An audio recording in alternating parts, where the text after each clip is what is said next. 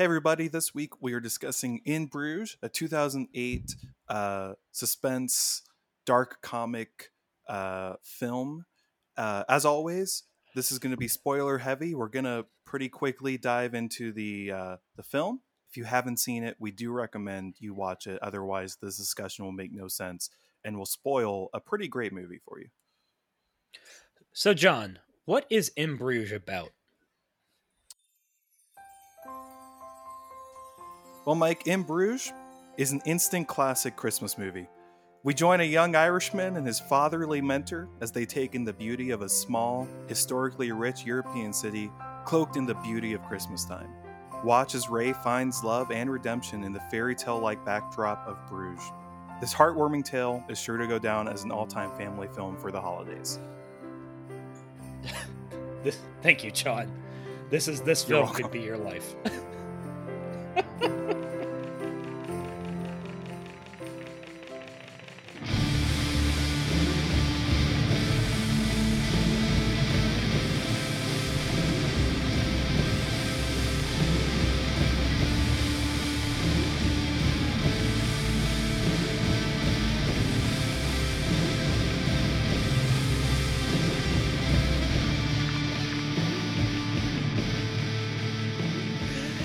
Not bad, right? I tried not to lose it mid talk. So, yeah, you got me. You got me. I got you.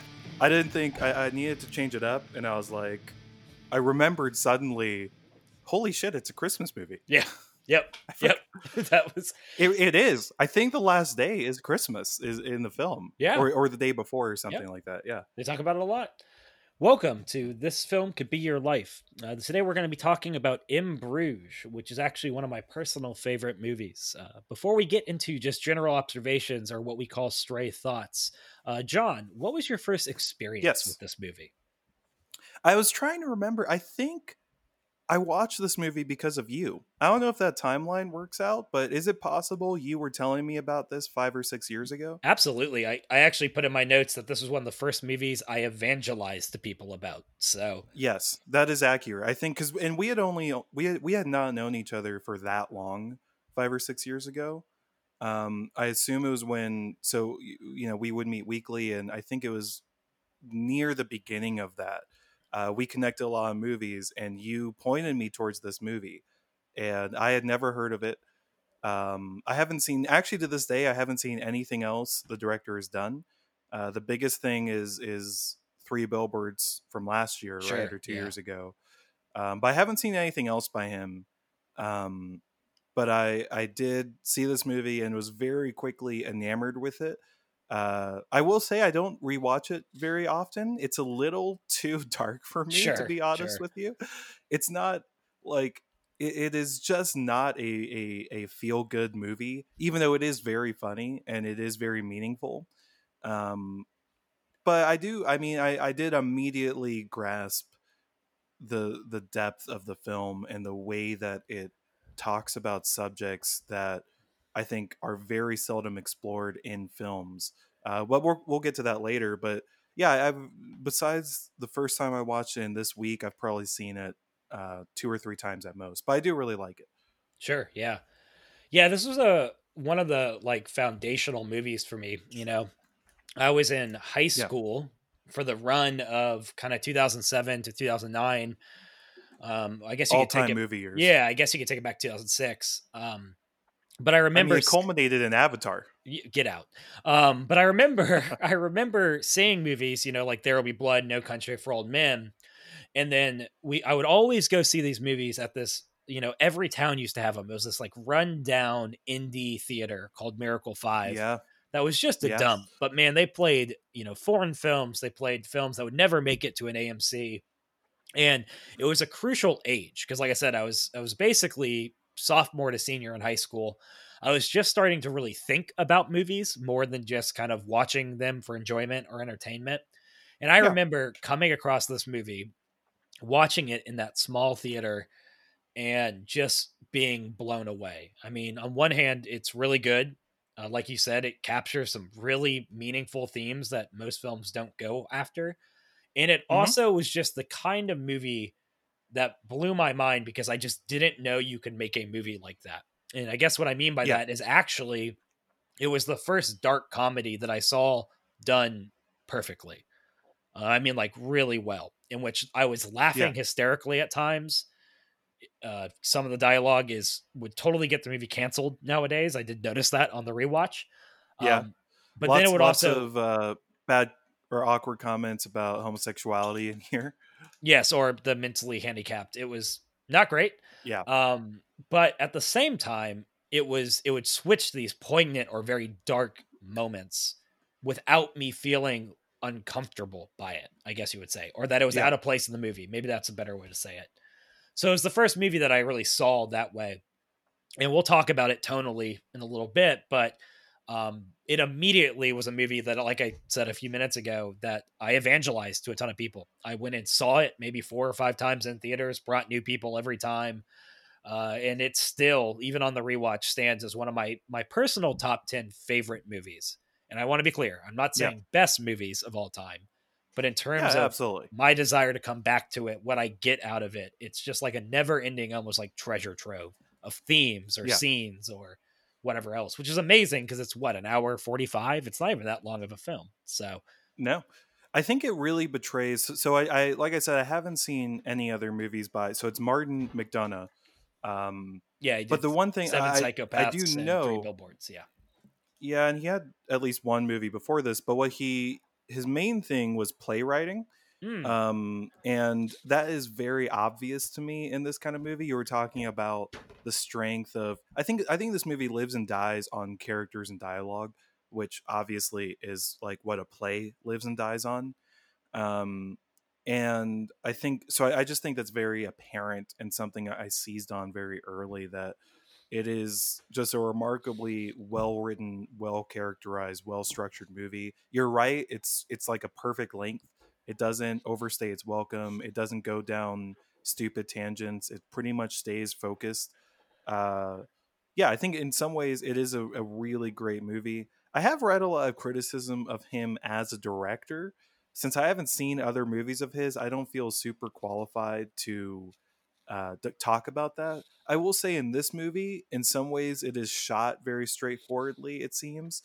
Um, Again, it kind of that kind of goes back to the play-like nature of it. yeah. Uh, but there's nothing offensive in that sense. Like, I just think it's much stronger in terms of dialogue characterization than maybe other movie things. But that's not bad. That's just the nature of the film. Yeah, absolutely. Yeah, absolutely. I mean, and you think about it, there's only one action sequence. It's the long chase scene at the end. The rest of it is very much play like. It is two people in one setting having a conversation. Um, Yeah. which again Actually, makes go the ahead. strength of its writing what makes it such an appealing movie. Yeah, absolutely. I will say that you just reminded me. That is the one scene that that on the rewatch this time, I actually thought was paced kind of bad, and I realized the whole scene with them in the hotel and the pregnant hotel owner, that they're like, well, we have to get out of the building because we're not going to shoot her. It's a very funny scene, and maybe you can maybe convince me that it's necessary in terms of characterization, but I had forgotten about it. I thought they went straight from the clock tower to the movie set, and uh I think it's actually like it kind of drags it down, and I was like, you don't need this scene, it doesn't Sure. add anything to the movie. They could go straight from the clock tower to the movie set. And so I do remember thinking that was the one scene that I thought, we don't need this. I'm not totally sure why it's here. It's kind of funny, but I at that point I was just ready for the movie to end.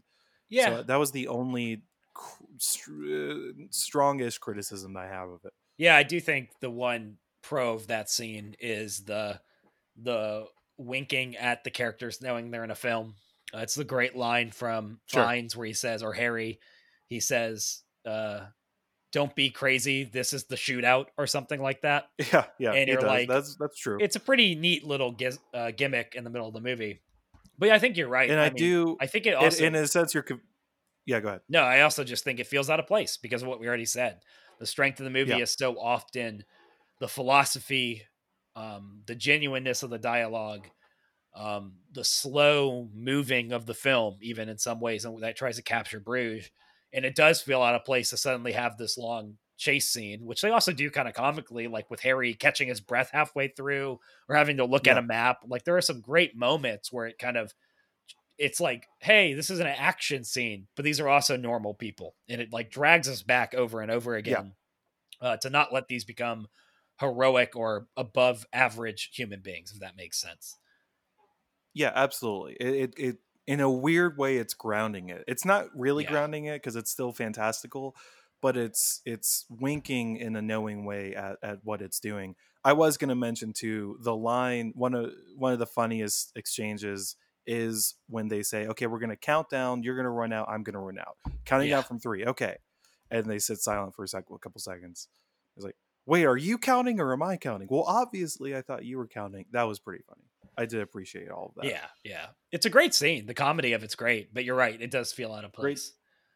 So, John, I want to spend some time talking about the genre and the tone of this movie, which you've already kind of hit at, but I think it's one of Yeah. the truly most unique movies, in how it captures a number of, we'll say, areas of tension or paradox, but that shows up particularly in the genre and the way it hops around. So, obviously, it's a dark Yeah. comedy. Like from the opening line, it has that epic opening where he says, "After I killed him, I dropped the gun in the Thames, washed my residue off my hands in the bathroom of a Burger King, and walked down our home to await instructions." And then almost immediately after that pause, you have him just complaining to Gleason's character Yeah. about how Bruges is a total shithole, right? And Yeah. and I really think, I mean, so right from the start, you're like, there's this really serious moment, and then there's this really hilarious moment. But I think more than Yeah. that, it's like really highlighted by the two major turns of the movie. So the movie is hilarious from its opening, and then you get to this scene where there's the scene at the tower, right? And Farrell, Mhm. or Ray gets into conflict with the, well, fat family, the obese family, and it's absolutely absurd. And then he comes out, or goes on. They go to the next one, and he starts complaining about having to go touch the blood of Christ, essentially in this museum. It's this old building. Gleason's super excited about it, and essentially he comes out. He sits on a bench next to the ugliest dog you've ever seen. It's a hilarious Yeah. moment, and then bam, it goes right into the scene about how he murdered the kid, right? Yeah. And Yeah. then the other turn in the movie, I think that really stood out to me this time, was the hilarious phone call with Harry where they're talking about it's a fairy tale, the swans, it's hilarious. And then there's this moment where Harry begins talking about Ray in the past tense. And it's absolutely Yeah. horrifying. He's like, he wasn't a Yeah. bad kid, was he? Right? And Ken picks up on it. Absolutely. And he has the Yeah. line Yeah. that bookends both that scene where it's, I know I'm awake, but I feel like I'm in a dream, but he says it differently. And I think Yeah. That's yeah. those two scenes just capture what I'm talking about, the genre and the tone, this paradoxical kind of movie that's so unique. And I guess what I would Yeah. ask you is one, just your general thoughts on that, but also, do you think Uh-huh. that works in this movie? I think yeah, I totally agree with your observations. I think it does work for this movie. I was thinking a lot about the way that movies juggle tones, and I think a lot of movies, possibly the hardest is comedy drama, right? Yeah. um I think a lot of movies will just make a drama and then put jokes in it. Yeah. We'll just Yeah. sort of have like, this is a dramatic scene, okay, cut, this is now a funny scene. And you could interpret this movie as doing that. Like, I could technically break down each scene and say this is funny, this is not. But I think the overall tone, the really clever thing about it, and you just hinted at, that's a great scene when he's talking on the phone with Harry. The clever thing is the way that the two are actually lifting each other. The comedy is giving context to the drama, and the drama is giving context to the comedy. And so it's not like it's not as though they're coming from different screenwriters. One of them is trying to make me laugh and one of them is trying to make me Mm. think. It's clearly the same intuition. They're both trying to make me laugh and they're both trying to make me think. And that scene, again, you're right, is great because the way that what starts as a joke gets recontextualized a few seconds later as something serious to think about, and that happens a lot. The other scene, ironically, also a conversation between Ken and Harry. when they are sitting outside the restaurant. Yeah. Harry has come to kill Ken, and they're having this conversation, and at some points in the conversation it's extremely funny. um Yeah. and Yeah. but then it dovetails. Yeah, I Why are could you gonna bring we up could my do. kids? Yeah. Like, Yeah. but a Well, word is put my in there. favorite Yeah. moment isn't even when he's making fun of the kid, or when he's giving him a hard time about him and his kids, but when he says, "You retract that bit about my kid." Yeah. That's a Yeah. great. It's And so then he's like, good. "I retract the bit about the kid." And then they have this whole civilized dialogue about, him insulting his family. Or But then it actually what's dovetails the into a other wait, real serious quick. What's moment. the other throwaway line? It's the where he's just like, we're in the park, and Ralph Fiennes is like, you were in the park. What does that have to do with Yeah. anything? It's just like a great throwaway line. Sorry. Well, and Dovetails they into a they serious come back to moment. the alcoves as well. Did he Yes. go on about the Yes. alcoves with you? It's great stuff, but it dovetails. It's not that exists separately from the conversation that comes after. It dovetails into it. It feels like naturally the same thing. So I guess I'm talking about coherency. The tone Yeah. it's a coherent tone, even though it's doing multiple things, which is great. I think that's one of the best things about the movie. When I think that dovetails really nicely into the other, I think, strength of this movie. So I agree. I think the tone and the genre are near perfect, and I think dark comedies are usually a disaster, at least on some level. And I think this one nails So it. I mean, yeah, I think that like this kind of, by way of comparison, this kind of dark comedy, I think of a lot with the Coen brothers. It's not quite the Mm. same. They're not as silly as this movie. Um, they do, I think, try to juggle tones, but I will say that I don't think they are. I think a lot of the time they are less successful. I'm actually hard on the Coens in general. Yeah. That's my hot take for today. Um, I do like them. I do struggle with a lot of their movies. I think about something like a good example to me is something like Raising Arizona is an interesting example to me. That it is much more comedic than this movie. Um, but I think it is doing the thing I was talking about a second ago, where there's almost this whiplash sensation going between the two different tones. Yeah. And like, I'm not saying like that's a good movie. I really like that movie, but I think when I compare that to something like this, that's why I said a second ago, there's a lack of coherency sometimes coming from them. Yeah. I think so. There's a sense of it literally is just this whiplash of, I'm in this funny context, okay, now I'm in this serious context. And I think sometimes with them, like, geez guys, I don't know about this, I don't know. Yeah. It does. They don't They're always inform each other. I think that's, which is kind of what you talked about earlier. Yeah, Um, exactly. and I think one of the things that is really neat about this movie, what makes it so unique, is there's bits of it that you could recall from something like Reservoir Dogs or Pulp Fiction or any number of Coen brother movies, where there is this banter and there's this dialogue and it's broken up by pretty serious moments.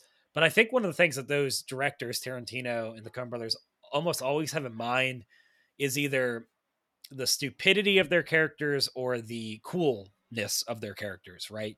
So the Yeah, dialogue is almost always at times otherworldly, almost. Like even yeah, Tarantino, who has a really knack for capturing conversations I'd have about like comic books or something, still almost always takes those conversations to a level where you're like, well, people don't actually talk like that. That's like too cool, right? yeah, And I never got that vibe yeah, from this movie. It is conversations that I could remember having when I was a bad person. But yeah. they are broke. So there's a normalcy to it, which actually brings a normalcy to their suffering too, or to even the tragedy of the film or the dark moments of the film, in Yeah, which it's like this is something that happens to human beings, if that makes sense. yeah, yeah, absolutely. It goes back to like the quote unquote groundedness of it. It Yeah. doesn't. The situations are slightly fantastic, or are on not normal situations, but the characterization is very grounded. I'm like, yeah, I essentially buy these people. I buy into the way they're responding and the way they're talking and dealing with this.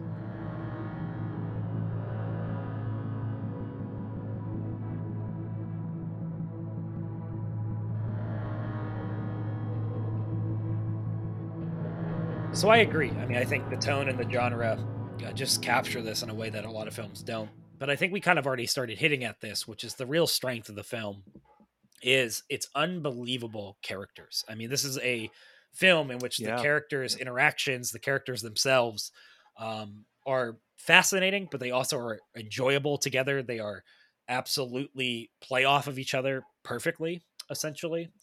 And it also walks a tightrope that I find fascinating with this, and that is the characters are both incredibly normal.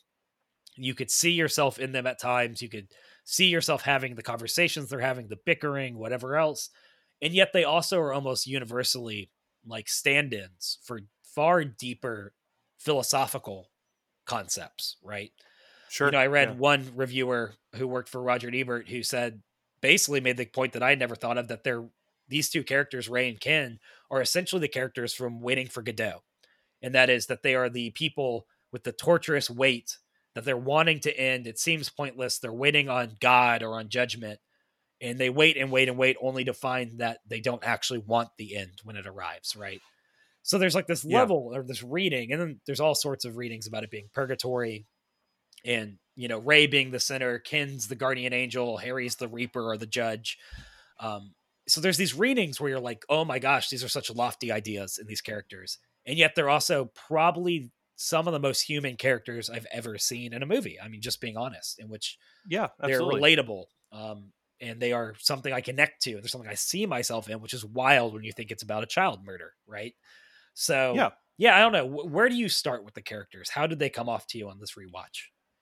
I think that the first time, part of the strength of the movie, and this kind of gets back to the tone conversation a little bit, is I think it's a subversive movie in its own way. Um, when you first watch it, you have a decent preconceived notion of what kinds of characters you're watching. You That's know good. that they are hitmen. That comes across pretty quickly. You know that they're involved with crime, that something bad happened. And but the deeper you go into the movie, the more they play against those stereotypes. I actually think one of the best moments of the movie that I totally forgot about is when uh it's revealed, it's revealed very late in the movie that the when Ray tried to kill, or when Ray killed the priest and accidentally killed the boy, that was his first hit. And I think that's actually a very telling character moment, because the thing I didn't realize is that because it's so late in the movie, you go the whole time thinking that he is this like hardened guy who's probably killed dozens of people, and this is just one that went wrong. Yeah. But actually it means quite a lot when you learn that this was his first kill, that he didn't even really settle into this life and wasn't could and you can't even really think of him as this hardened criminal. um and I think so it plays against those preconceived notions in a lot of ways. It spends a lot of time unraveling what you assume about the characters. I think the best example of that is actually Harry, though. Yeah. That Yeah. even even like the first one or two times I saw the movie, in my head he was just kind of just the bad guy. The force of of killing and greed and criminality and whatever. And the most recent times I've seen the movie, it's become apparent to me that in a real sense he's not a bad guy at all. And it he they say over and over he's principled, he's honored. He actually doesn't do almost anything that doesn't have a certain justification to it, which we're going to get to. I'm going to get to in my talking points a little bit later. But for now, just insofar as I think he has a depth to him that I wouldn't expect from that kind of character, and is that's emblematic of the characterization in the movie in general.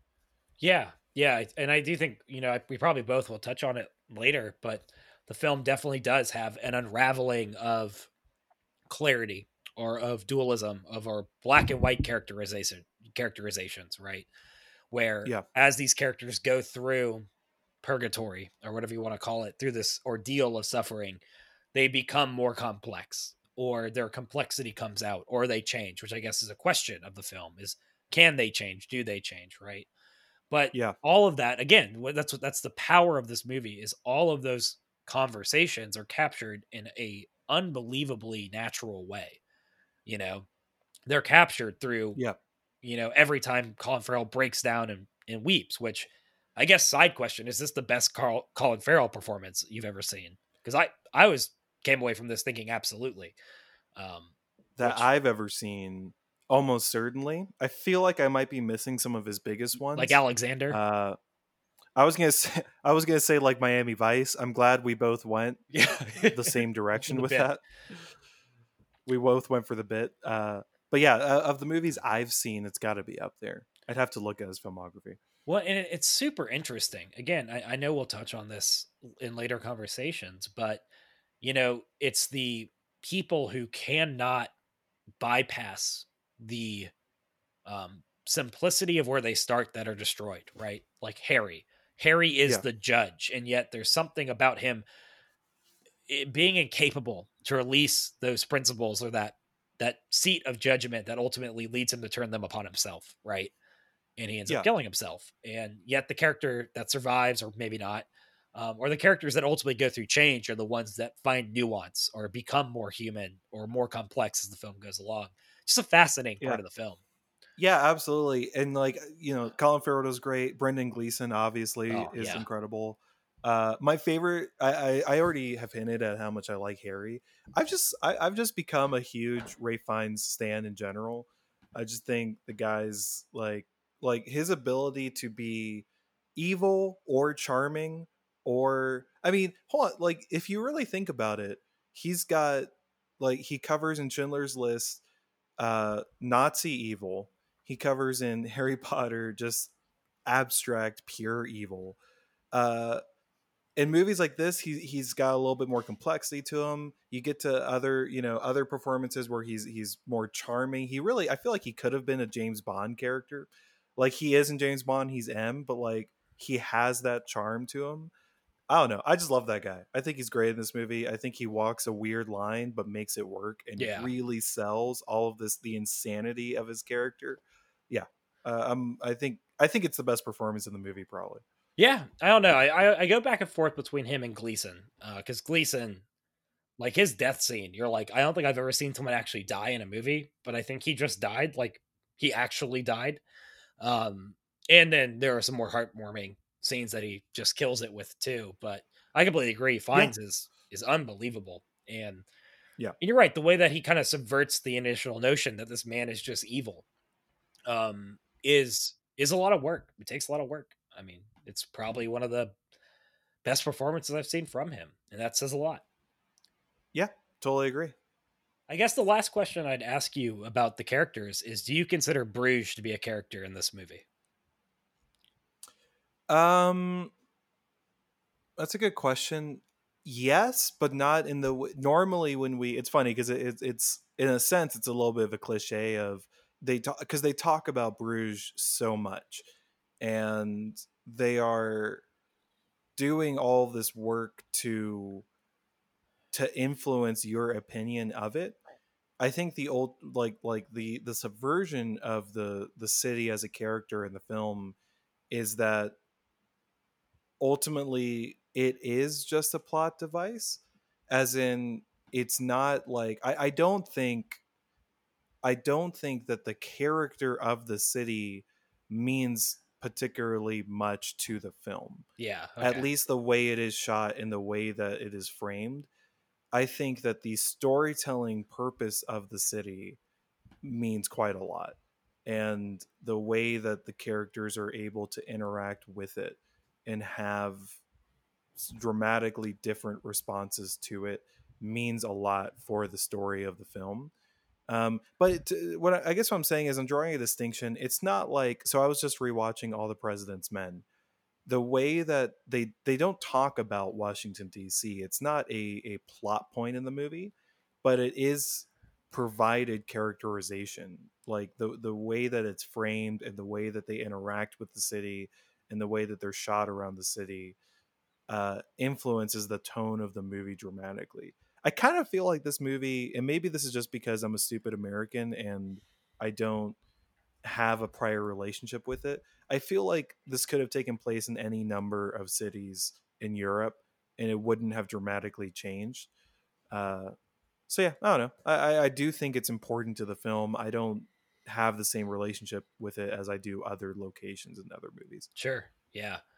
Yeah, and I do wonder. I mean, I do wonder if that the fact that you don't have a relationship with it is obviously, I think, intentional, right? Yeah, It's meant to be a mysterious nowhere place that is ancient and yet new, and all these other things, because it's trying to capture this in between land, right? This kind of nowhere land where they're spending an indefinite amount of time and being shaped in that process. So in that sense, I don't know if I'd call it a character, but it does loom over the film. You're right. I think President's Men yeah, is a perfect example where like DC is the heartbeat. It is a character in this movie. Um, and this is in a more philosophical way, maybe, but not in as much of a characterized way, I guess is what I'm trying to say. yeah. Um, so yeah, I guess I And to be agree. honest, that could go back to like I hate to just parrot other people, but I was thinking about his strengths as a director because I read several people criticizing them, and I think that might be a place. It would be a little too strong to say it's a weakness, but I think maybe that's just an example where a more experienced director might have, and you can again that he's so experienced in plays but not filmmaking. I think that might be a spot where a more experienced director would be able to lean into that environment more. That in this movie, it just kind of becomes a thing, and it sort of is just a plot point, exactly like if it was a play, where it is something that they talk about, but obviously in a play, they're not in the city, so there's not that much you can do with it. So yeah, I don't know. Overall, it's fine though. I'm game. Yeah, that makes sense. So I think one of the other perhaps most fascinating aspects of this movie is that it's pretty openly spiritual in some ways, at the very least Yeah, philosophical, but I would say religious. They play key roles in the characters and the conversations, the movement of the film, especially that there's this really central connection between the fantastical or the spiritual or even a fairy tale, right? I think is probably the word I would yeah, choose to use. And then utter normalcy, that it seems to believe that it's the connection of those two things, or those both being true, that captures our reality. And a lot of people yeah, have talked about kind of the inspirations of this film. Like I said, Waiting for Godot is a big part of that.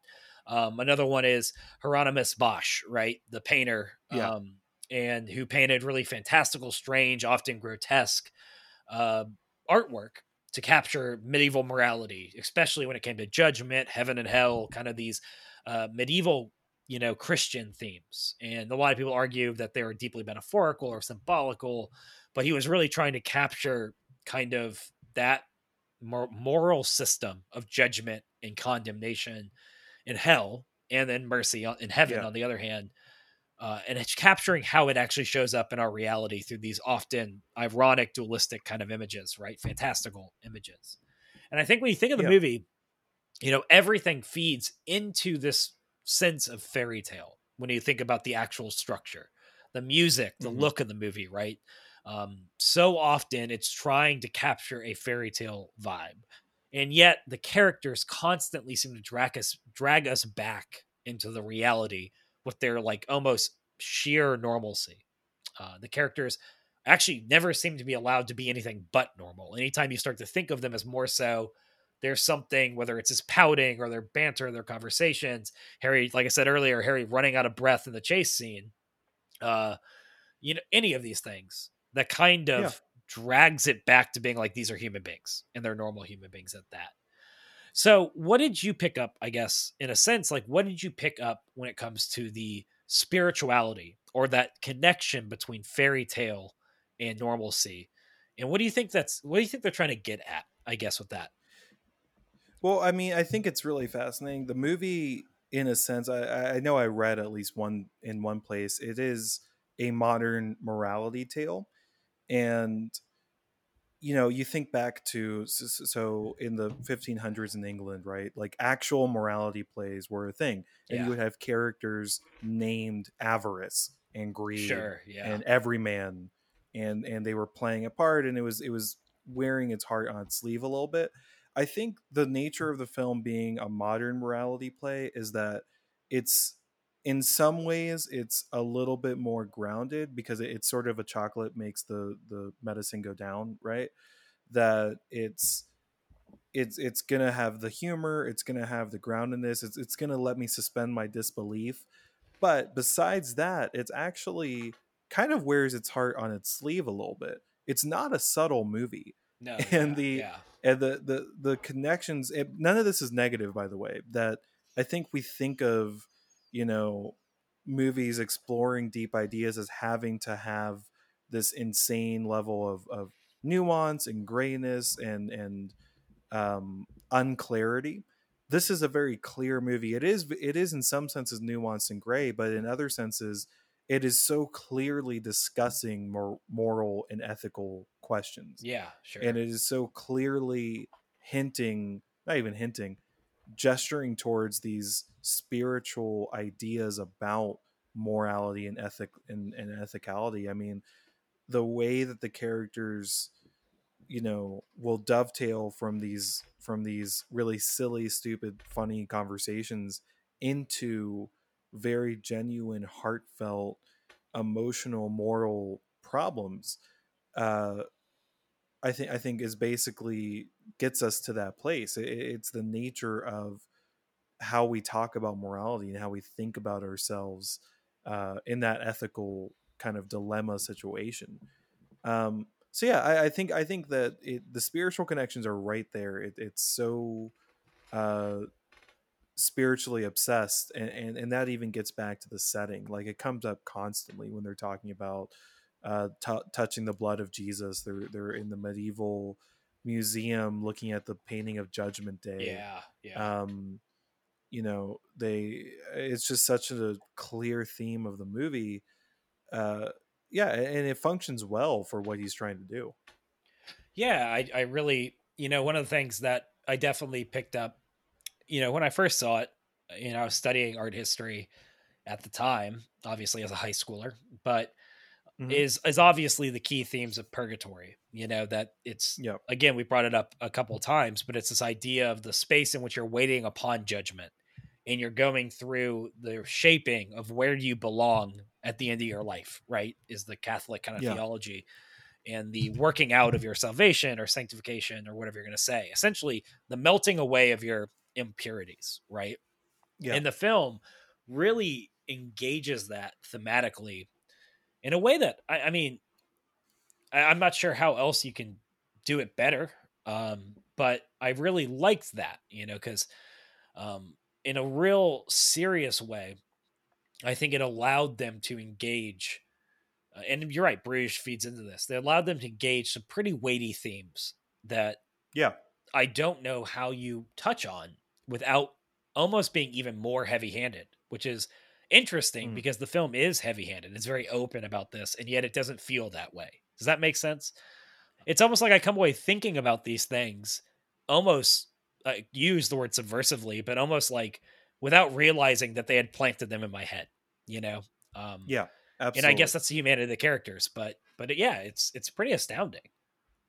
Yeah. There's a version of this movie that is so over the top in its morality and in its messaging, for lack of a better word, that would just be unbearable. Would be awful, right? Yeah. But you're right, like, that's the strength of the subversiveness, that's the humor, that's the tone, that's all of the things are working towards getting you towards these ideas without just preaching at you, for lack of a better word. Yeah, absolutely. Yeah, absolutely. Yeah, and I think that's a really good transition to, I guess, maybe one of the last major topics before we move to our monologues, which is that balance, or the way that it brings those in subversively, allows it to talk about some things that I find fascinating both spiritually and as a human being, and it made the film incredibly relatable. I think one of Yeah. them is the role of the past, right? The past is almost a character in the movie, especially how the past impacts the present and all the questions that raises. And the city is obviously a backdrop of the past, right? How it's this ancient city with ancient beliefs that's just filled with modern things, whether it's gangsters or, any number of modern buildings, right? Or ideas, or the movie set. And the past is obviously at the forefront of the movie in the characters. Ray has murdered Yeah. this child, right? And Ken has gone through the trauma of losing his wife. And they're both, essentially, you're looking at how people have learned to or failed to learn to cope with trauma. I mean, whether it's Yeah. felt fully like Ray does, where he abuses himself, or it's suppressed and lying just underneath the surface, like you see with Ken. And the Mhm. questions that raises, right? Where it's like, how does the past inform the future? And I also love this. This was something I picked up this time. Is the subtle way it talks about, is the past destined to be replayed? You actually Yeah. see Ray's character say early that he doesn't like history because it's just bunch of stuff that's already happened. But at the Yeah. last scene, we're watching history repeat itself, right? We Mhm. literally see Harry chasing him through a film set, and then it's the exact same shot of, the gun by his waist, and he pulls it up and he shoots through him, and he thinks he's killed a kid, right? Same shot, Yeah. same coat, same gun as when Ken almost goes up to kill Ray, even. And basically, you just see the same cycle that keeps playing out. So, anyway, the past as a character in this film, I think, is fascinating, and I think it leads into its larger conversations, which I guess I'm more interested in what you have to say about, which is guilt and judgment, right? It Yeah. takes this conversation in the past and it uses it to talk about what is guilt, what is judgment, what role do they play in their lives, can they be beneficial, is it always destructive, can you be redeemed, right? And I'm just Yeah. curious, like, which of those topics, I guess, really stood out to you this time around, because I think it captured conversations of guilt and judgment and redemption as well as a movie can. Yeah, absolutely. I'm gonna cover this a little bit in my talking points, but not we're good. But it's funny, like the specific quote I wrote down that I'm gonna reference later as well is when right after he almost kills himself or tries to kill himself, and then Ken stops him, obviously, and Ray says the same. Ray says he's talking about the boy. He says the little boy is dead because of me. I've been trying to get my head around it, and I can't. I will have always killed that little boy. That isn't ever going away ever. And I think like that's such a great version of what guilt is. That's such Yeah, a great encapsulation of this problem of having done bad things, is that there's this finality to what's happened in the past, or this seeming finality to what's happened in the past, that it's just it's like that happened and I can't undo it. And secretly, you mentioned the idea of the past, quote unquote, hanging over the movie. I think one of the best things about the writing is that it lets you get to know the characters before it reveals very much about them. You absolutely. don't learn for at least I want to say 30 or 40 minutes that he killed a kid by accident. I was mentioning this earlier. You don't learn until, honestly, I think 2/3 of the way through the movie that that was his first kill. You Yeah, don't learn that Ken Ken's wife had been killed and Harry had basically helped him. What's the word I'm looking get for? revenge. Yeah, Helped him essentially. get revenge. Exactly, had helped him get revenge for that until 2/3 of the way through the movie. I think a much worse version of this movie would give you those details from the get go, and again, that gets back to the subversiveness. It's by letting you know the characters before you learn the past, it informs how you view those past actions. By Yeah, letting us get to the point of liking Ray and understanding that he's conflicted and tortured, that he feels sorrowful, that he's in a way feeling like, well, he's a good guy, and then seeing the mistake and the killing, and then going back to him, I think it really lets you grasp the level of sorrow he feels and the level of just kind of where he is in this situation. I think it's just great, and again, it gets back to just the strength of the screenwriting. yeah, yeah. It makes me think of two scenes in particular. I mean, I think the one that comes to mind most obviously, we've already hinted at, is you see the scene in which he commits the murder, which is almost like over the top in terms of guilt, making him Yeah, guilty, where it's like he tried to kill a priest and accidentally killed a kid also, and you're like, that's almost a joke, right? Someone shoots a priest yeah, and kills a child in a double, and you're like, yeah, well, that's almost over the top. And then it cuts straight to him in the museum and he's staring at a scene of torture, right? And then he yeah, moves over to the painting of Judgment Day and he says, I quite like this one, right? Where yeah, it's he yeah, wants the punishment, he wants to be punished. That guilt has just like this oppressive hold on him, which you see really throughout the entire film. You see him at moments try to be happy, and then very quickly, you'll see him look in the mirror or something, and it just wipes Yeah. away. Or you'll see that there's like this way in which he's constantly feeding that guilt no matter what he does. The other scene I was thinking of is the when he goes to kill himself and he goes to a playground, and you're like, he's Yeah. just, it's a perfect scene of that unfruitful martyrdom of guilt, Yeah. where it's like, I'm going to feed it and torture myself until I get to the point where I can convince myself that destroying my life will make up for how I cost someone else theirs, right? Or that I Yeah. can change the Yeah. past essentially by destroying my future or destroying my present. And I think that's what's so fascinating about it is the film shows us in a very human way the delusion or the attempts to delude ourselves that we so often do because of guilt. You know, I think you see these characters Yeah. talking about, like Gleason talking about helping ladies across the street, and as if that somehow helps up for the fact that he's led a life of being a hitman. Yeah. Or that great conversation about the lollipop man and whether a bottle justifies you murdering somebody, right? Yeah. Or even when he goes up to save him in the park and Gleason tells himself, I wasn't going to go through with it, which you're like, that's nonsense, right? You were going to kill Yeah. him. You were walking up to kill him. And yet what's so powerful about Ray, I think, and what's so haunting about Ray is that in the midst of these conversations, you never actually see him try to rationalize or explain away his sins.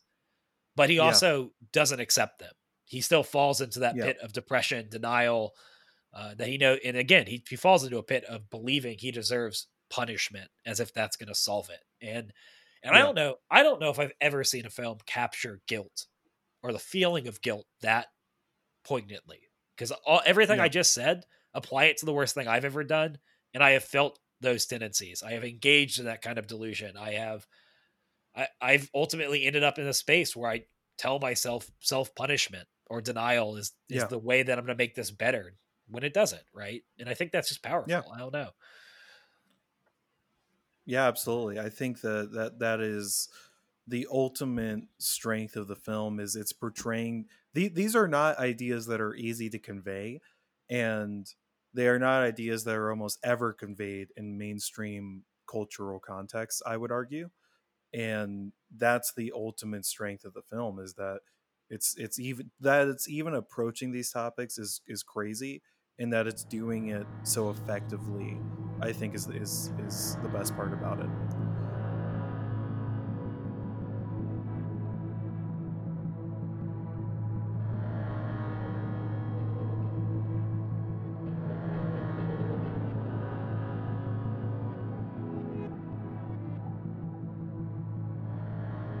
Yeah, so I guess the last thing I would talk about is the ending.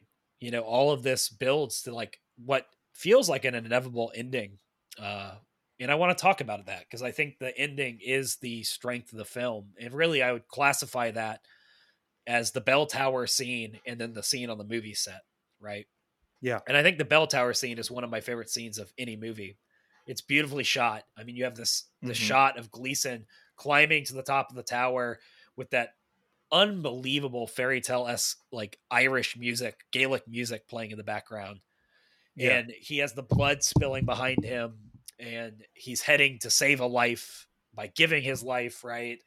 And then you get up Yeah. there, and he wants to, obviously he's getting up there to try to be a sniper to shoot back down, but the fog's there, and yet he is like Yeah. looks at that fog, realizes he can't save Ray safely that way, and gives himself. And you can talk about all parts of that scene where there's like a graying of all these principles where Gleason stopped a suicide, but now will allow for a suicide to save a life, right?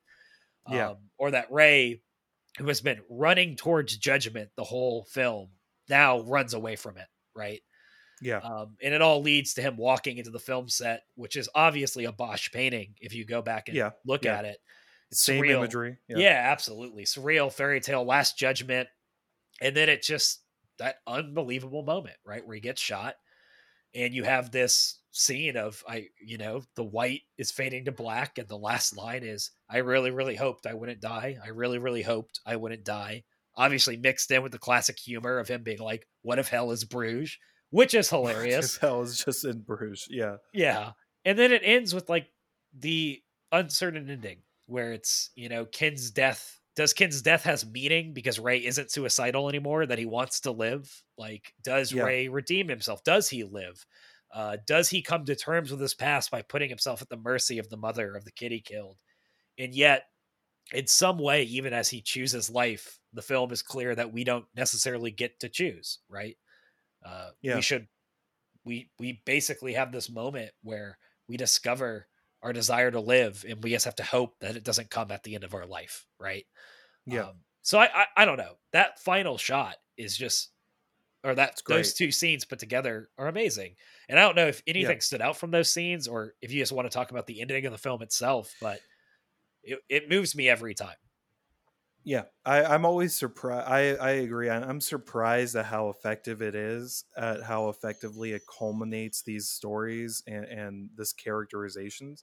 Um, I think it gets to this whole the film is holding, when we talk about philosophy and spiritually, the film has a tension of essentially predestination and free will, Yeah. and it's something that really comes up a lot of, and I think that has to happen when you're talking about the nature of guilt and the nature of consequences, because there's this one hand that you want to say, well, you can change and you can have an impact, and you don't have to stay in the same place you are. If you notice though, from the scene where he almost kills himself on, uh, uh, Ray is constantly being acted on by outside forces. Yeah. First, he's arrested and brought back to Bruges.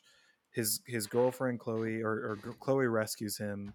They but then he gets chased by Harry. Then he gets shot. Everything, and he can't even prevent Harry from killing himself. Uh, because he can't even tell him that he didn't really kill a kid, he killed a midget. Yeah. Sorry, Yeah. it's a Yeah. funny. You have to laugh when you say It's it, but so whatever. good. It's so good. Uh, but everything from that point on, like, he doesn't have control. It's all of these other things coming in to affect him. The only control he has is to try and run away, and even then, he's ultimately unsuccessful. So I think that in a way, it's the grayest part about the movie is trying to answer the question: are you ultimately in control of your destiny, or are you not? And I think the movie, just like real life, is unknowable. It's not really clear if he does have control, if he is able. I mean, obviously, he chooses not to kill himself, he chooses to go living, but the force of the circumstances around him are still pulling in on him, are still Yeah. closing in on him. And he can't, in a sense, escape that. Um, so yeah, I think it doesn't answer that question fully, but it does render it very poetically and very beautifully. I do also want to mention, it is one of my favorite shots in the movie when he gets up there, when he sees the fog. I think you're right that the first thing that happens is, oh, I can't do my first plan, I can't shoot there. But once he comes to that conclusion, I think you see him also have a moment of just loving the beauty, because remember, he's always Yes. loved the beauty of the city, and it is also just a beautiful, poignant little moment of, wow, this is very beautiful, right before he dies. Yeah, and um then it becomes the fairy tale that they've been talking about this whole time, where it's yeah. like, what would happen in a fairy tale? He starts dropping the coins down to get people away so he can jump to try to save his son, right? Yeah. It Yeah. becomes very fantastical in a sense, and yet you don't feel that necessarily. And again, it's that paradox that I kind of talked about, where it's the film is constantly trying to make you realize to some degree that life is normal and the normal is fantastic, right? That all Yeah. of this is, it's a mix of both, right? And yeah, you see him come to that where it's, man, what beauty is this space, is this life, is this scene? And yeah, I kept coming back this time to that idea of, man, I sure hope that through suffering and through joy and all the mixed bag of life, that I reach that point before the moment before I die, right? Yeah. Where I reach the point of acceptance and I can just look up and see the beauty of a space, and I haven't missed it over guilt or over longing for judgment or over a lack of presence, whatever you want to say. I don't know. Yeah. I don't want to say I really, really hoped I wouldn't die. for the first time, kind of on my Yeah. deathbed, right? Yeah. Because this is such a beautiful life.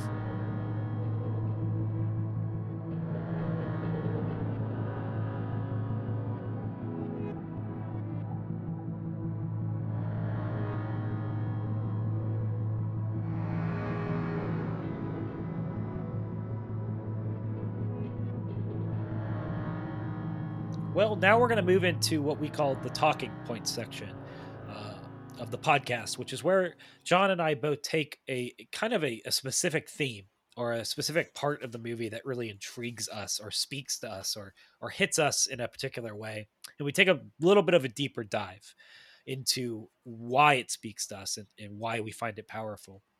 And John, I believe you are going to go first. So, I John, what am. is your talking point for In Bruges? It's gonna be kind of a guilt thing, but here we go. Justice is terrifying, and mercy feels kind of wrong. Both of those words, justice and mercy, I think, get thrown around a lot like platitudes, But there's something about the abstract concepts of them that's genuinely frightening. If you think for a few minutes about absolute justice, about true eye for an eye, force the world to be fair justice, I think it ought to leave you shaking. When I think about it, I end up thinking about all these things I've done. I think about the time that I maybe had a friend who was being bullied, and rather than stand up for him, I joined in to avoid embarrassment. I think about the time I took advantage of a bureaucratic loophole and it caused disciplinary action against someone I've never met who didn't do anything wrong. I think about the time that I yelled at my mom because I was unhappy and I didn't have the tools for dealing with negative emotions. And in a world of true, absolute justice, I think motivations and circumstances and emotions wouldn't mean anything. Only your actions and its effects would matter. And every time you've hurt someone, you would have to be hurt back in equal measure. Now, some people might hear that and think, oh my God, that sounds like a great world. And I can't speak for everyone, but for me, if I start thinking that way, then I'm probably mired in delusion because if I'm honest with myself, I feel often that I've given as much, if not more, grief than I've ever received. And I suspect a lot of people might feel similarly about that. And this brings us to In Bruges, and specifically to my favorite scene of the movie, and actually one of my favorite scenes in any movie, which is the park scene in the middle of the film. So Ken is told that he has to kill Ray. He hates that he has to do it. He wishes he didn't have to, but I think he also knows that technically it is the right thing to do. That's key here. I think Harry is right in a sense. Harry is even kind of merciful. It doesn't really play out this way, but his original intent of sending the pair of them to Bruges was an effort to give Ray a bit of happiness before death. In a way that's very touching. It's honestly more than a lot of us would do for a child killer. Harry is right, though. There is this brutal simplicity to justice. Accident or no, byproduct or no, Ray has killed an innocent child. Ray himself explains the impact of this later in the scene. Ray says, "A little boy is dead because of me, and I've been trying to get my head around it, but I can't. I will have always killed that little boy. That isn't ever going away, ever, unless maybe I go away." So Ken is justified in this act. He has even, you could say, a moral imperative to kill Ray. And as he's walking up to kill him, something happens. He sees Ray pull a gun to his own head. And before Ken has time to think, he rushes forward and he yells and he stops Ray from killing himself. That strange act of mercy is one of the most illogical human things I've ever seen in a movie. For me, it's that moment that the power and force of mercy comes into clarity. Because the strange thing about mercy is it does not make sense. It is unfair.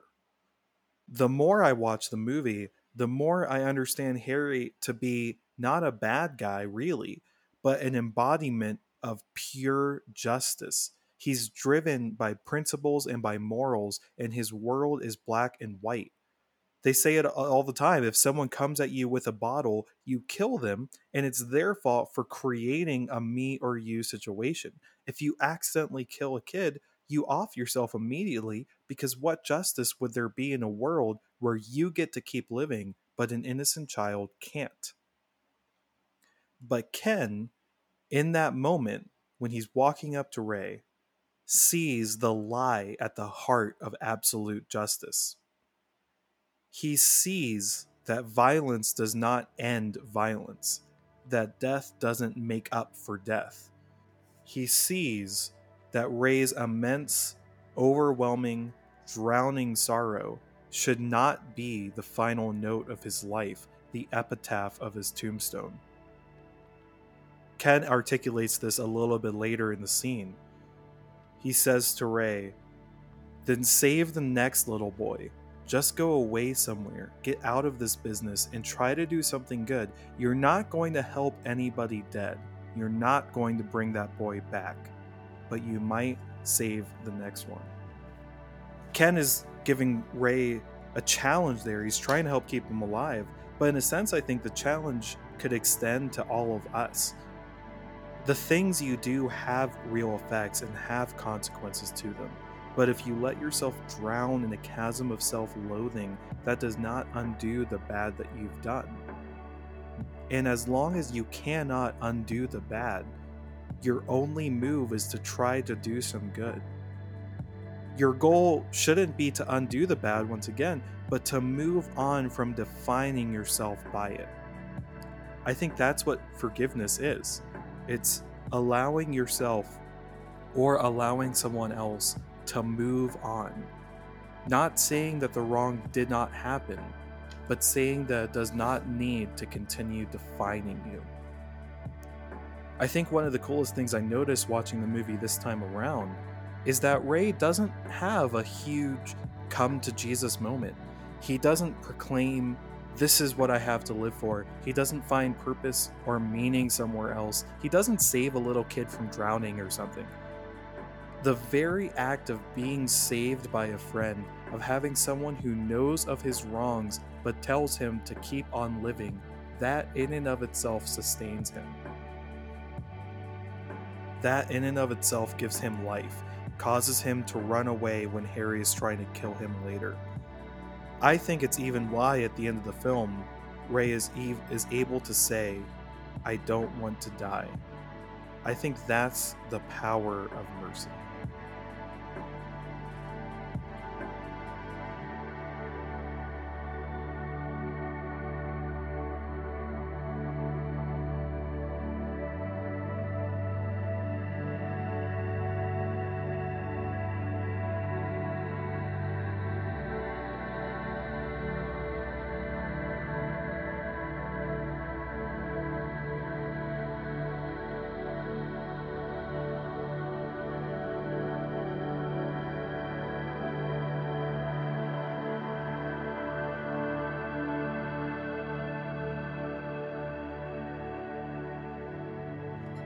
So yeah, Mike. I mean, I think that the first question I have for you on that basis, is: do you agree that these kinds of representations of mercy and forgiveness are few and far between? I mean, that's why I was trying to say that like this was such an impactful scene for me in any movie. I just don't know if I can think of other representations of mercy and forgiveness quite as palpable as this one. Yeah, I don't think I can. I mean, I think one that's what makes the scene between Ken and Harry at the diner so impactful is that you have you know basically two people debating in a natural way a philosophy that's so rarely engaged so fully, right? Yeah. In which you have this back and forth of the boy had to be let go. I think Ken says, he says he had to be given the opportunity to change, right?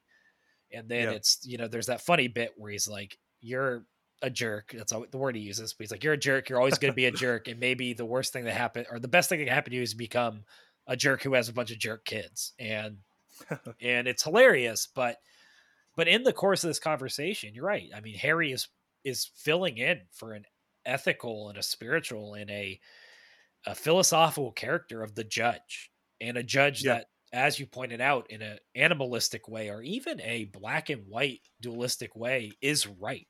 He is Yeah. right. I think he has that great line where he's like, "If you had let him kill himself, it would have solved my problem. It would have solved your problem. It actually would have solved his problem." Right. Yeah. And it's this vision of like, how could you continue on knowing the weight of what you've done? How is it possible? And Yeah. yet, what the film so beautifully captures is that built into, you could say built into humanity, or evolved into humanity, or whatever. It depends on what lens you want to approach it on, what belief system. There is this completely unnatural thing of grace, of a willingness to forget harm, of a willingness to not let past behavior determine the future, essentially, Yeah. or even how we respond in the present. And yet, that is fully what makes us human.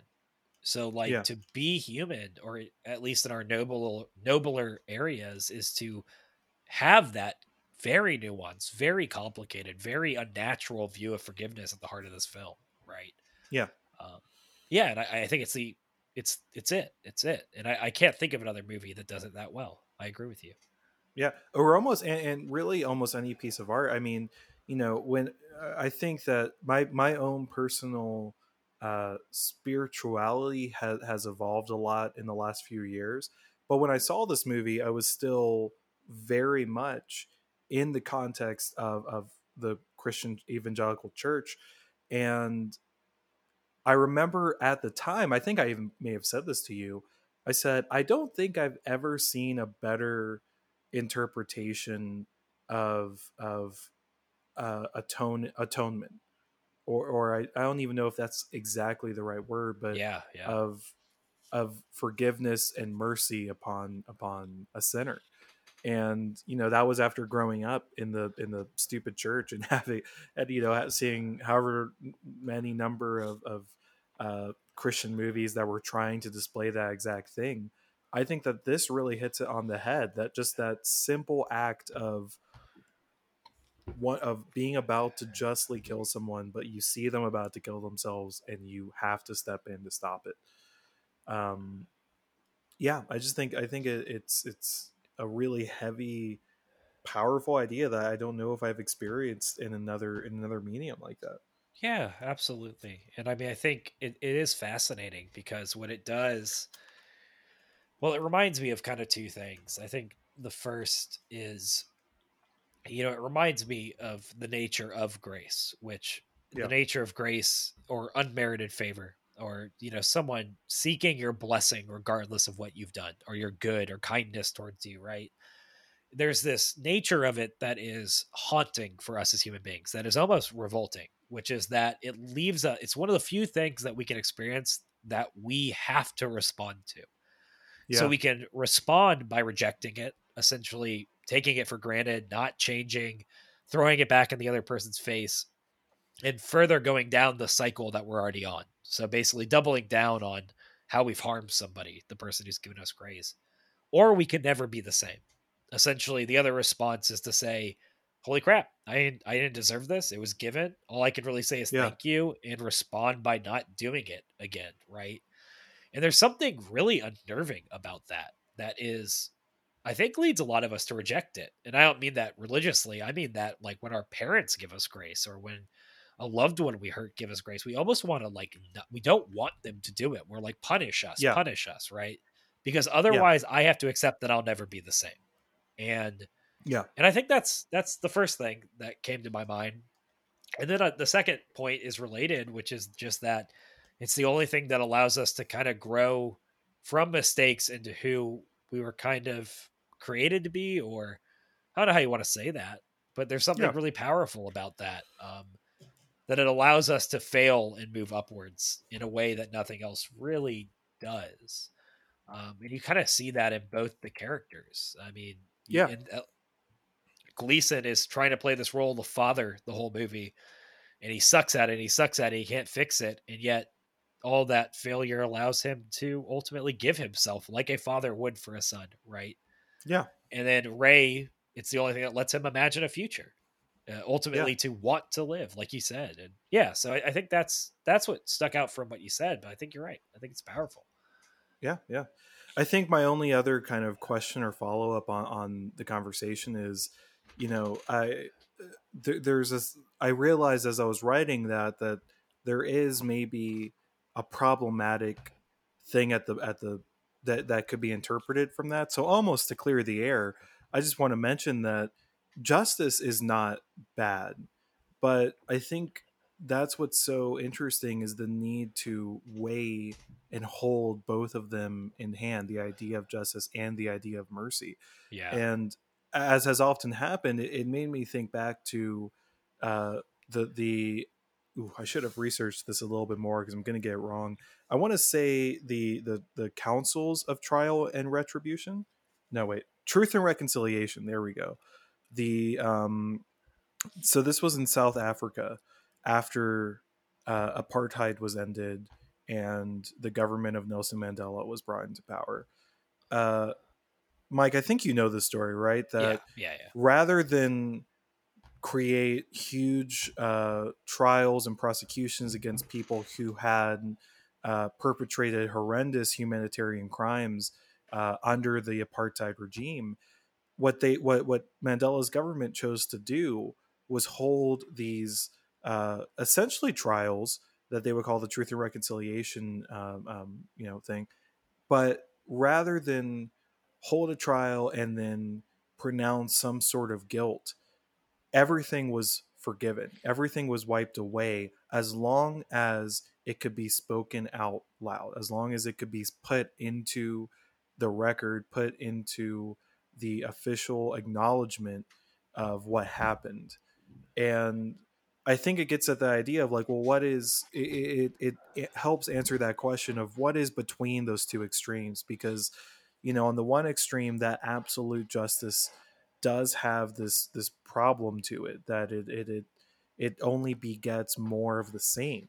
If you're talking about absolute eye for an eye Yeah. retributive justice, but there's also this sense of we can't not acknowledge what happened. There's an injustice to acting as if no wrong was ever done. And I think that is that middle ground of you have to acknowledge but also move on, because otherwise you're just going to create the same cycle over and over and over again. And I think it's interesting, we said earlier that the movie has cycles in and of itself. You see the same situation play out, and the reason that that happens is because of Harry, because of the force of retributive, principled, absolute justice.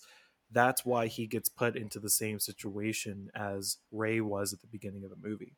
Yeah. Uh, yeah. Yeah. So I don't know. I don't have a question off that necessarily, but Well, no, just but that idea of mercy versus justice. I do think it's powerful because I think the other part of mercy or grace in this is, what the film captures really well is, I'm trying to think how to put this. Grace does not free us from circumstance or consequence, right? Yeah. It does not necessarily change anything about Ray's outcome. He still Yeah. gets shot. He still gets judgment brought on him, or I don't even want to say judgment, but he gets violence committed. Wrong is committed to him also. And Yeah. yet, who he is in those things or how he experiences those things and whether they are a whirlpool that sucks him down into an abyss of self-loathing uh, and essentially self-destruction is the healing, or is what grace deals with, I guess the best way to put it. Mm, Yes, he still yeah. goes through the circumstances of consequence. He still ultimately pays for his actions, and in the sense of violence begetting violence, but who he is in it is transformed dramatically by the end, until the Yeah. point in which, yeah, he can he can choose not to be destroyed by it internally, that he can be freed from being broken within those things, I guess what I'm saying. Yeah. And I think that's powerful because I think that's what grace is. It doesn't change the past, and it doesn't necessarily even change that there are natural consequences from our past. And Hmm. yet we cannot be destroyed by that, I think is an Yeah. important nuance of the film. It changes your response to it, not the you Yes. can't escape your consequences, but you can change how they impact you, which is Yes. the is the promise of spirituality in general. I think you and I have talked about this before, but I think one of the biggest mistakes people make when they think about faith and spirituality is they think, and this is people within and without any kind of spirituality or faith. This is basically everyone or people all over the spectrum think of faith and spirituality as something that affects the world around them. So I'm going to the classic one is I'm a Christian. I'm going to pray to change how my boss is treating me or to change whether or not my child is going to die of this sickness or to Yeah. change this thing about the world. And I would argue strongly that the most beneficial versions of spirituality have literally nothing to say about the world around you and everything to say about how you respond to what happens around you. Yeah. So Absolutely. not preventing this disease from hitting me, but changing my response to it when it does.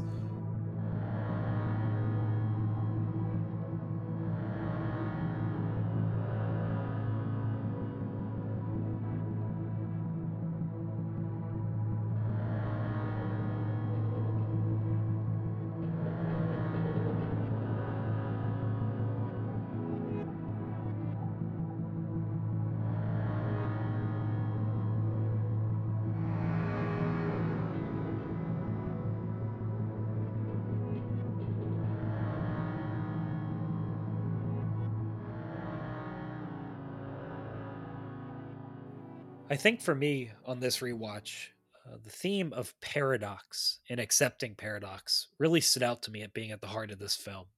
I mean, it just kept popping out. It appeared over and over again to me at every level of the film.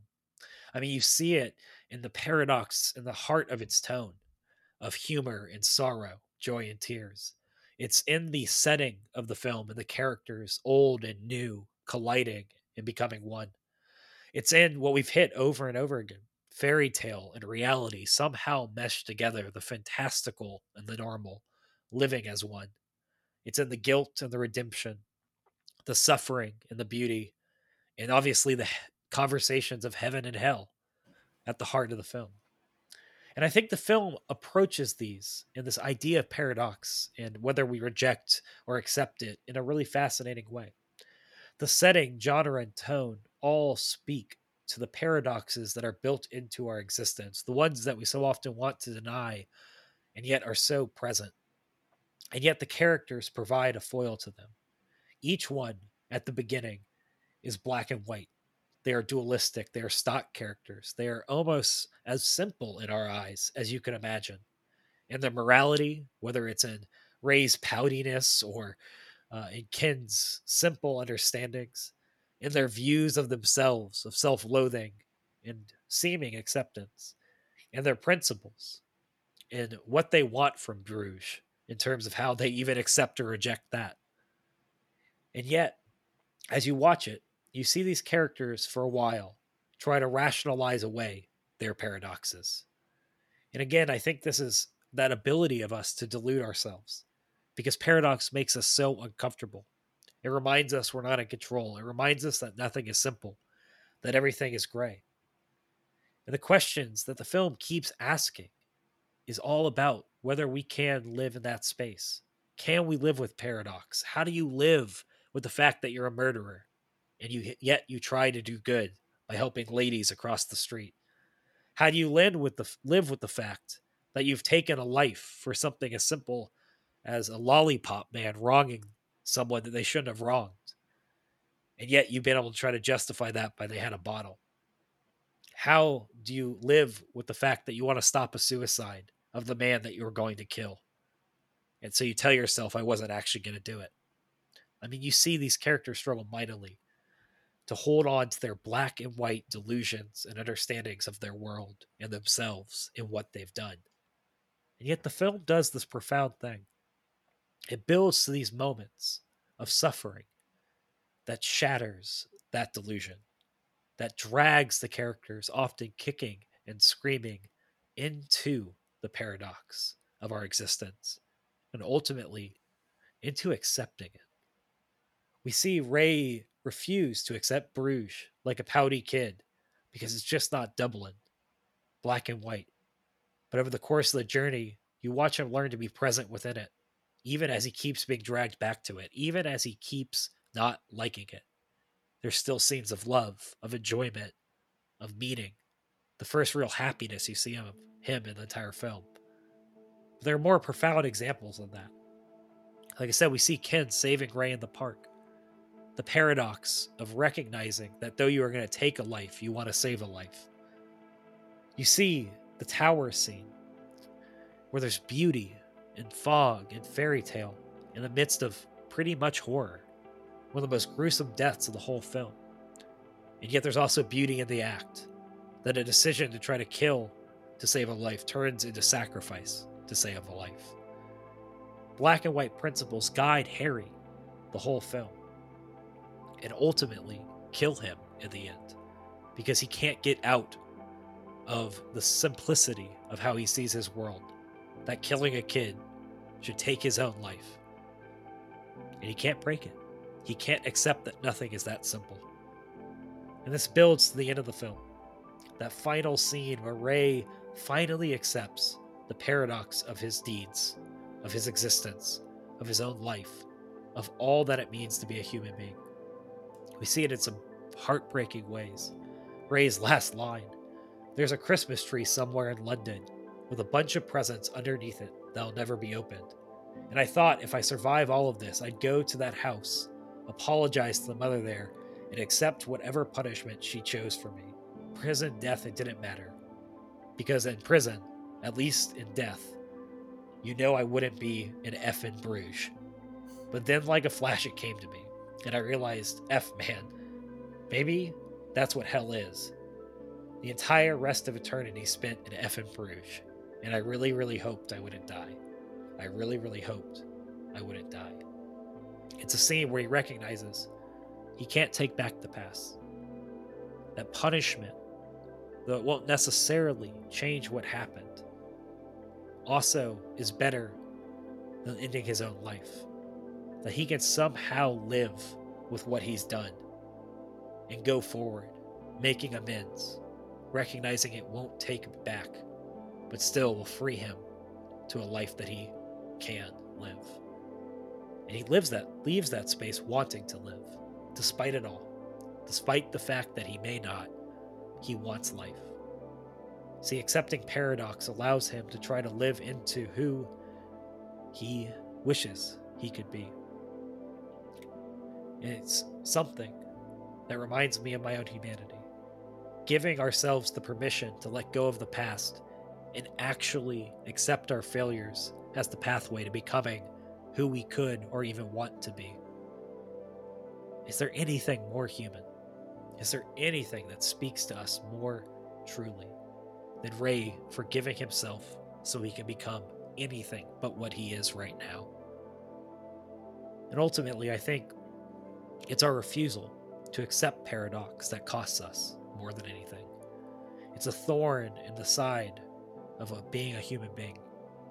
It's a thing that we fight against, we rage against, that we want to deny, that life is gray, that things that seemingly contradict each other are both true, that we'll never truly understand half of what it means to exist.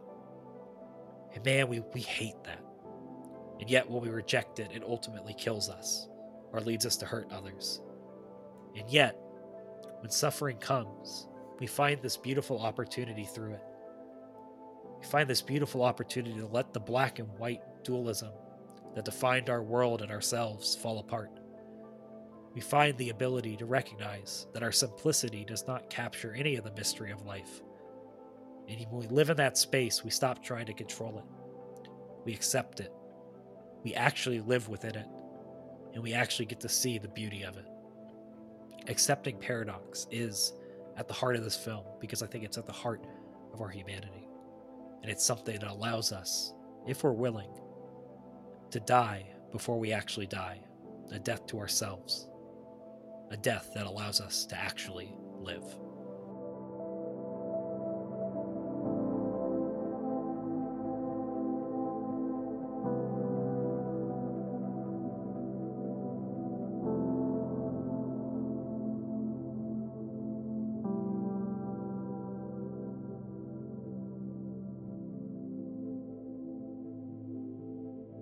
So, John, how do you sit with this idea of paradox, especially in terms of like paradox being something that defines both this movie, but also kind of what it means to be a human being? What do you make of that? Do you think that that's true? Does that hit you?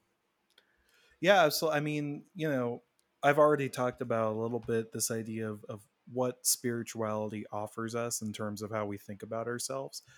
And I think you kind of hinted at it and kind of got there that a huge part of it is that we do all juggle these kinds of paradoxes of how, not only of how the world exists, but also a paradox in how I'm supposed to respond to the world. And I think one of the greatest gifts of spirituality is that it helps with accepting that paradox rather than fighting it. You know, thinking about the movie, I never thought about it in these terms yet, but Harry represents the ultimate force of resisting paradox, and that gets to that black and whiteness, right? That Yeah, yeah, he he struggles the whole movie to create the straightforwardness that he sees the world as being, to erase the paradox of nature. And ultimately he suffers for it, he dies, I mean, yeah. yeah. and, He's the only and one who kills himself in the end. Yeah, yeah, yeah. And I think that the journey of the other characters, mostly Ken and Ray, obviously, is in how they respond to paradox. And I think that, I think about the greatness of Ken saying to Harry when he knows Harry has come to kill him, "I'm not going to fight you. I'm fine with it. I accept fully what you are saying to me, and I accept fully my actions, which did the opposite of that." And I think it's like that ultimate statement of, um, yeah, of just accepting that level of paradox in the world, and that's what he's arrived at. And you even see in that scene that Harry is just flabbergasted. He's kind of annoyed. He doesn't yeah, understand. yeah. He's like, "What do you mean you're not going to fight?" So yeah, I think it's a great observation about the film and the way that we live our lives in that sense. Yeah, no, and I love that scene because like ultimately the only thing we can do in the face of mystery, in the face of paradox, in the face of things we can't understand is put ourselves at the mercy of it. I mean, that's really what paradox reminds us of, is that we're not in control, that our Yeah, human finite brains cannot comprehend the vastness of things of or even the complexity of everything. And yeah, ultimately all we can do is what Ken did, which is just put yourself at the mercy of it and allow it to be. I don't know. I don't really know how else to put it. Um, yeah, but I do think it's powerful. Have you ever yeah. felt in that human condition the desire to try to rationalize paradoxes away? Is that something that you struggle with? Oh yeah, all the time. I suspect that, if you're listening to this, then it may or may not be obvious that and I would venture to say Mike, both are capable of intellectualizing a lot of things. And so I think that that is because I very much enjoy overthinking things.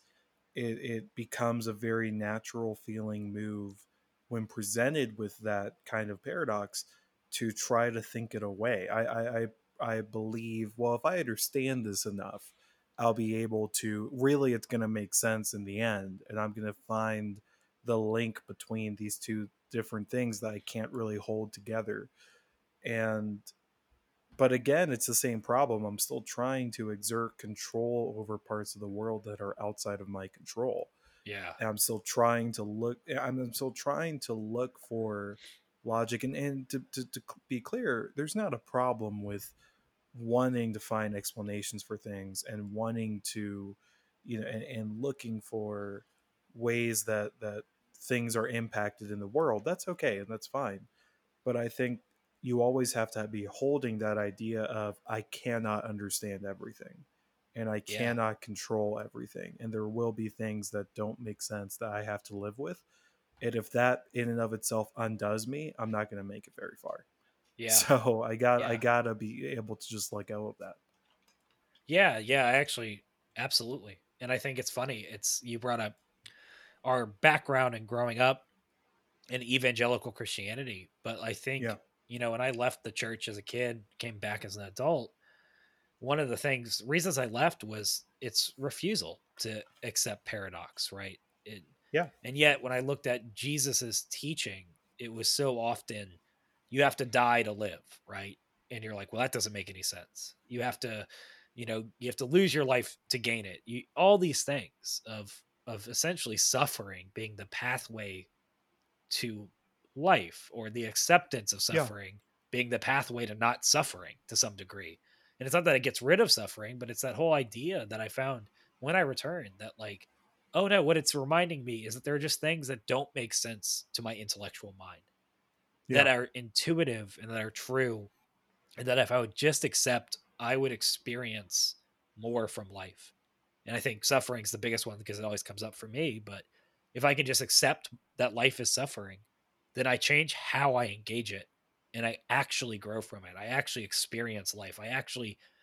You know, I actually get to basically be transformed by it, Yeah. rather than spending my time denying it or rejecting it, and ultimately experiencing that fruitless martyrdom of beating my Yeah. head against the wall. Why am I suffering? Why am I suffering? Why am I suffering? Rather than accepting it and asking, how do I suffer? Right. Which we've talked about before. Sure. But yeah, I think it's a big part of spirituality. So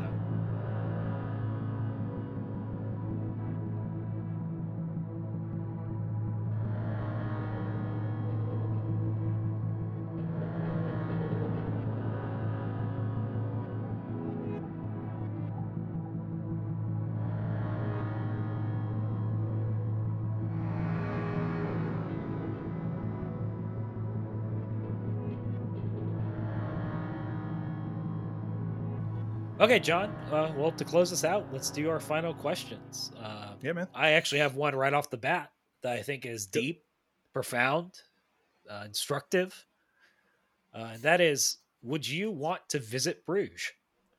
I am so glad you asked that because I did not get to say that earlier, and I was going to ask you the same question, not for the final question, but I was going to ask you at some point in the conversation.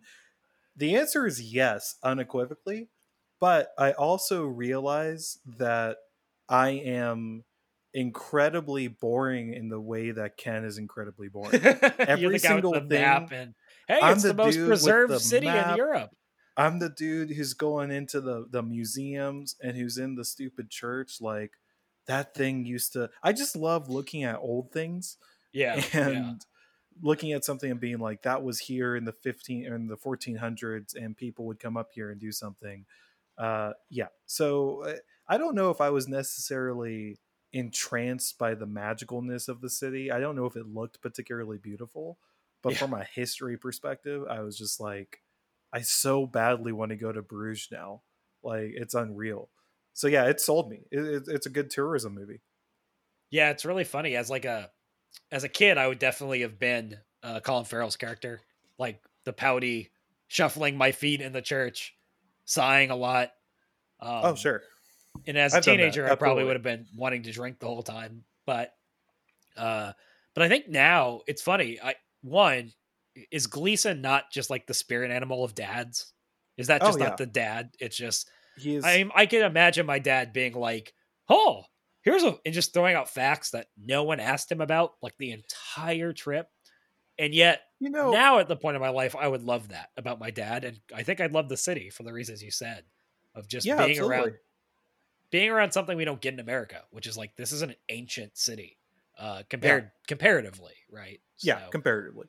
You know, you did just remind me though, one of the only characterization bits that felt jarringly weird is when Gleason's character does cocaine. It Yeah. reminded me, okay, so he is an or he is a criminal and he is like this or that.